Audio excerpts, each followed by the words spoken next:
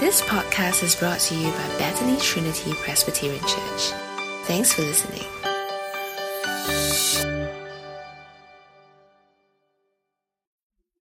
We come now in Mark chapter 11 to a very important passage.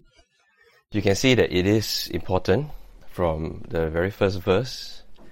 As they approached Jerusalem and came to Bethpage and Bethany at the Mount of Olives. Can you see why this passage is so important? It mentions our church name, Bethany. It must be important. Our church is named after it.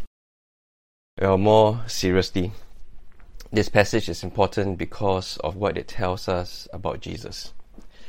Now please join me as we ask God to help us to hear His word. God, thank you that you speak and you speak clearly, and by your Spirit you are at work nourishing and feeding each one of your sheep. Please help us to hear and have soft hearts to receive, that we may embrace the Lord Jesus, that we may behold Him for who He is, and we may submit and embrace Him. For He is the shepherd that you've given us. He is the King that we need to acknowledge and give our lives to. Thank you, Father. Amen. So this is the famous passage that is recorded in all four Gospels of Jesus entering Jerusalem. Now we see that Jesus gives precise instructions to His disciples to go to the village, and there they will find a colt, a young donkey, which no one has ever ridden. And the idea there is that it is set apart. This young donkey has been set apart for a special purpose. And they are to bring it to the Lord Jesus. Now, those of you in podcast land, you will not be able to see the Lego stop motion video that the kids did to enact this whole scene of the disciples getting the donkey, bringing it to Jesus, and then Jesus riding it into Jerusalem, and then the crowds in Jerusalem laying their cloaks down, holding the special branches and shouting, "Hosanna, Hosanna." If you like, you can ask me for the video. Now, what the crowd shouts, Hosanna, it means, Lord, save us now. It is a form of praising God. Praising God that this God is the God who will save, who will fulfill His promise to save. And they recognize in verse 10 that Jesus is that promised Son of David. Because they say, verse 10, "Blessed is the coming kingdom of our father David. Hosanna in the highest heaven." So this Jesus entering Jerusalem now, He is entering, fulfilling God's promise that a descendant of David will come and will bring salvation. Now the majority of the passage is devoted to how the young donkey is acquired, and the two lessons to be learned from there. The first is, as Jesus enters Jerusalem, the point is made that He is fully in control. And, through His sovereign omniscience, He knows what will happen. He tells the disciples ahead of time what will happen. It shows that He is fully in control of the situation. Now, the second thing that we must learn with the donkey is that it is a fulfillment of Zechariah chapter 9, verse 9, which says, "Rejoice greatly, daughter Zion. Shout, daughter Jerusalem." And this was exactly what the crowd was doing. "See, your king comes to you, righteous and victorious, lowly and riding on a donkey, on a colt, the foal of a donkey." So quite clearly, here is Jesus fulfilling that prophecy of Zechariah, and it is a prophecy of how the king, when he comes, He will come as a righteous king, as a victorious king, but most importantly, he comes as a lowly king. Now, we need to understand what lowly means. Now, lowly doesn't mean he is, low in standard. He is, under some other kings. He is a low-class king. No. Lowly, I think the best way to explain it is to see that in the Greek, it is the same word that is used in a famous passage in Matthew 11. Now, once I read it, you will recognize the passage. It is Jesus' invitation, where he says, "Come to me, all you who are weary and burdened, and I will give you rest. Take my yoke upon you and learn from me, for I am gentle and humble in heart." Now, the word in the Greek, when the Zechariah is translated into, when the Old Testament is translated into Greek, the word for lowly is the same word that is used for gentle. So the key point of Jesus fulfilling the Zechariah prophecy, coming on the donkey, is that he is a gentle and humble king, which is why he can issue that invitation to all those who are weary and burdened. He is that sort of king that is accessible, that is approachable, even to the wearied and burdened, those wearied with life, burdened with sin. He invites even those to come to him because he is a gentle, a lowly, a humble king. We don't have to be perfect to come to him. Sinners, those who are suffering, those who are in pain, he invites us to come to him because he is that sort of king. And what Jesus does as he enters Jerusalem, you see in verse 11, is he goes to the temple courts. It's a bit anticlimactic because all he does is he looks around and then he goes back to, yes, you got it, Bethany, with his disciples. Now, this account is continued with what happens the next day. So next day, they wake up in the morning and they leave Bethany and they're on their way back to Jerusalem. It's about a 5 km distance. And Jesus is hungry. And in the distance, he sees a fig tree in leaf. And he goes to see if there's any fruit. And when he finds there's no fruit, he curses the fig tree. Now, some people, they have trouble with the way Jesus is acting at this point, because Mark tells us it is not the season for figs. And so, isn't it a bit ridiculous? It's not the season for figs, and then our Lord goes there, and when there's no figs, he curses. It's a bit OTT, right? Well, a few things to say here. The first is to say that there is the Markan sandwich. The Mark sandwich appears once again, where the account of the fig tree sandwiches what's in the middle of Jesus judging the temple. So the parable, what happens to the fig tree, is like an acted parable of what Jesus does in the temple. So the fig tree gives the impression of being fruitful, but in actual fact, it is barren. And that is a parable of what happens with the temple. Jesus goes there. From a distance, the temple looks abundant, abundantly fruitful, the spiritual fruit. But upon closer inspection, it is actually devoid of any spiritual fruit, and it deserves judgment.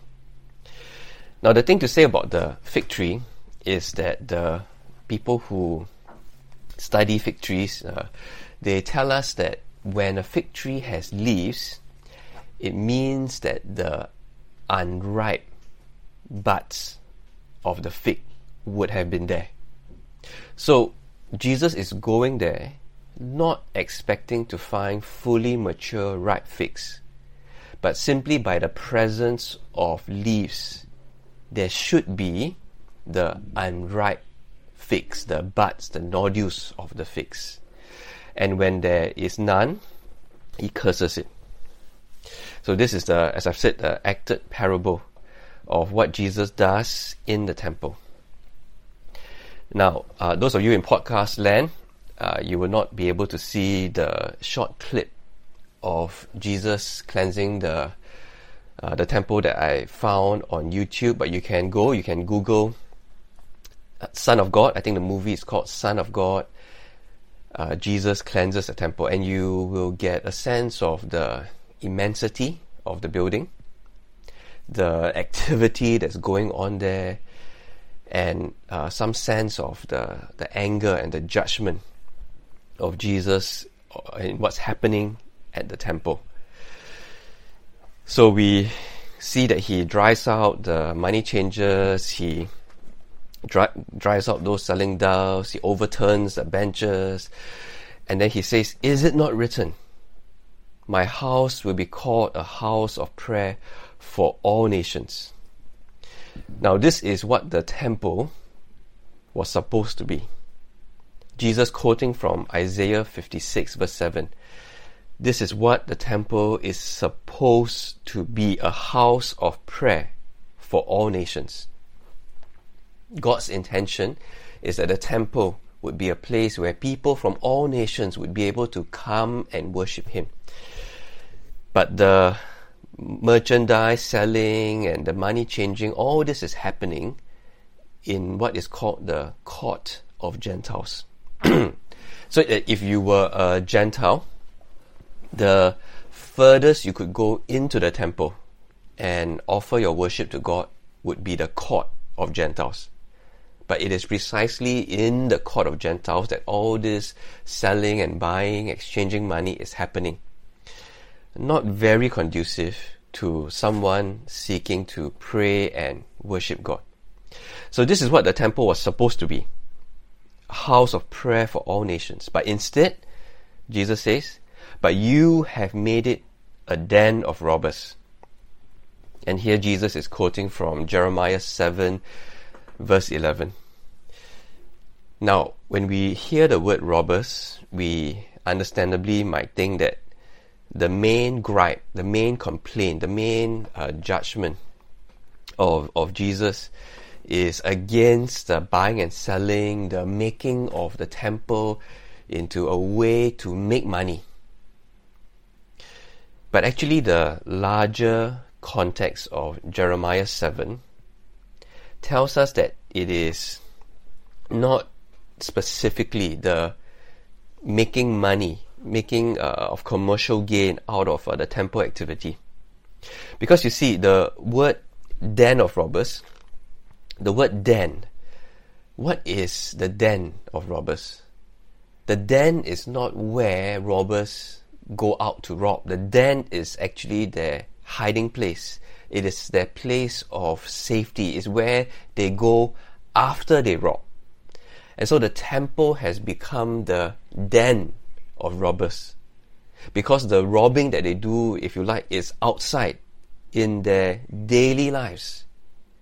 The worship, the obedience, the worshipping of one God instead of worshipping idols. I mean, all of this, they have robbed God of the true worship that he deserves. They have robbed God of the obedience, of the trust that he deserves.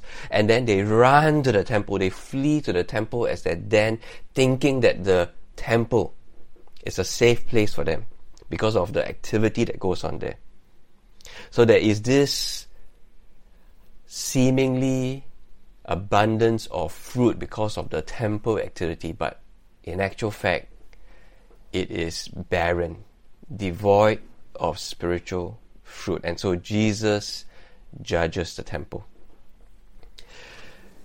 And so the final piece of the sandwich is the next day, as they walk along again, they encounter that same fig tree and it is withered from the roots.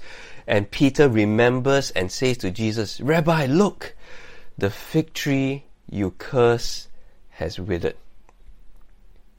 And so the point is, the judgment that Jesus issues on temple, on the religion of Israel, that judgment will come to pass. And we will see in a matter of a few short decades that judgment of Jesus being executed.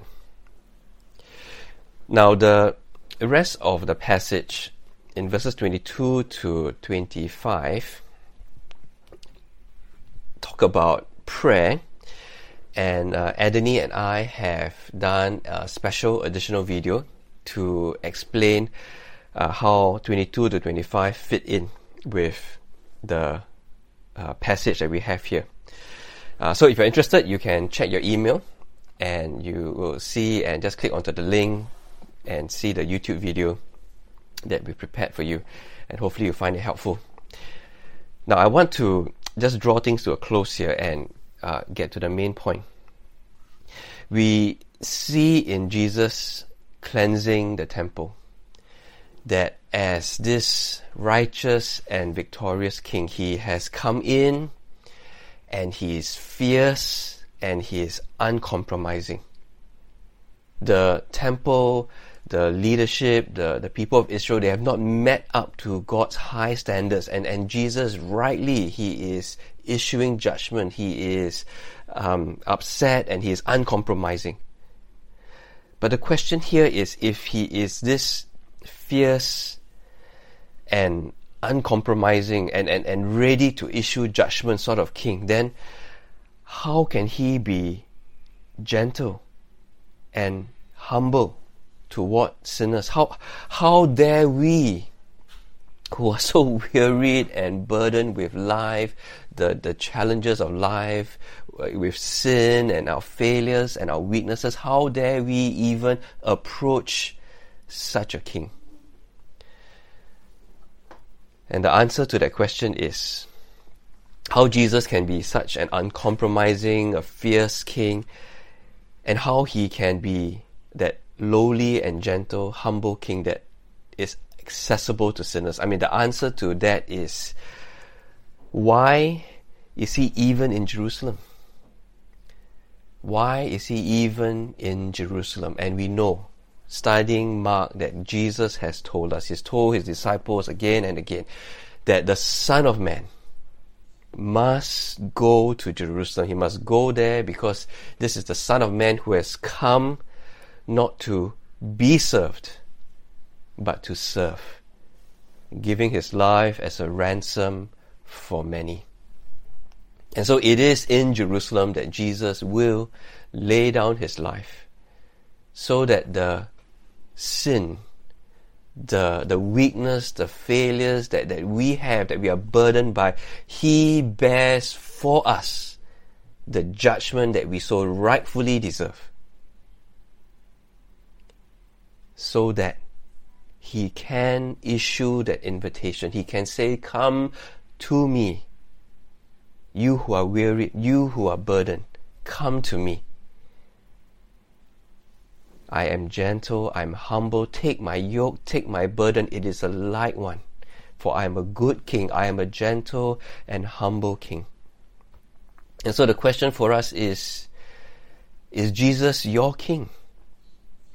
You see, when the crowds cried out, "Hosanna, Lord, save us," they had little idea what they were actually shouting for. They had little idea what would be involved in this king, majestic, glorious, worthy as he is.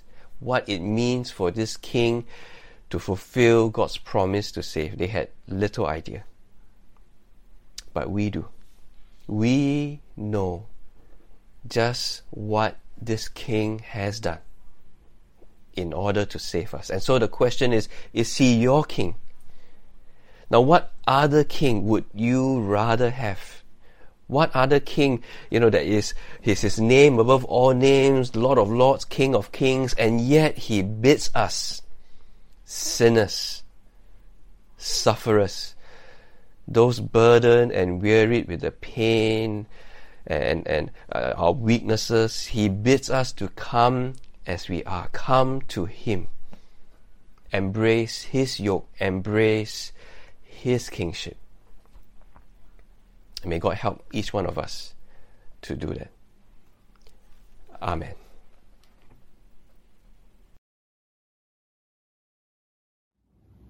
Welcome to the additional video explaining Mark chapter 11, verses 22 to 25. Now it seems on the surface that Mark has just tacked on at the end of this passage some random verses on prayer and just put them together. Now there are two main ways to understand Mark at this point. One is without Old Testament significance. The other main way is where we take into account a possible Old Testament quotation that Mark has in mind. We'll look at both in turn.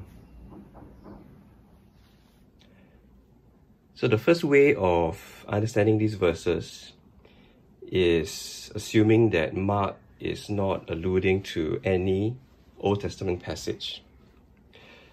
And so after Jesus has taught about how judgment is coming on the temple, coming on all those who trust in man-made religion, verse 22 calls on the disciples to instead have faith in God. The only way out of this judgment is to trust God and not man-made religion. And so truly, trust God because only God can do the impossible for those who ask in faith. And what is impossible for man is possible for God, which is to be saved. And so when we ask, we must trust in God, trust not in what we can achieve, but trust in what He has done.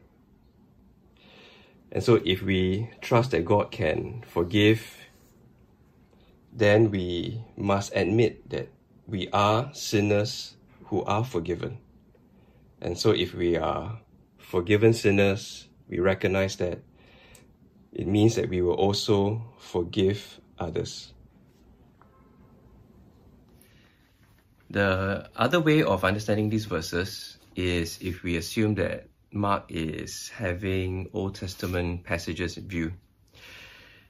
And it takes this mountain of verse 23 to refer to the mountain that Jesus and His disciples are actually standing on, which in verse 1, we can understand to be the Mount of Olives. Now, Adeni will read for us from Zechariah, chapter 14, verse 4, which mentions the Mount of Olives. On that day, His feet will stand on the Mount of Olives, east of Jerusalem, and the Mount of Olives will be split into two from east to west, forming a great valley, with half of the mountain moving north and half moving south. Okay, so you see the Old Testament prophecy in Zechariah pictures the coming of God's kingdom as a picture of judgment together with salvation. And what will happen when that great day comes is to save God's people, the mountain will actually be split. There will actually be a removal of the mountain. So Jesus may have this in mind when He calls on His disciples to, with faith, trust in God, with faith, pray, trusting that God will come true on His plan to save. Now, there's a lot more that could be said, and you can ask me when Circuit Breaker is over which interpretation that I personally am more in favor of. See you. Thanks for listening to this podcast brought to you by Bethany Trinity Presbyterian Church. For more information, visit us online at busypc.sg.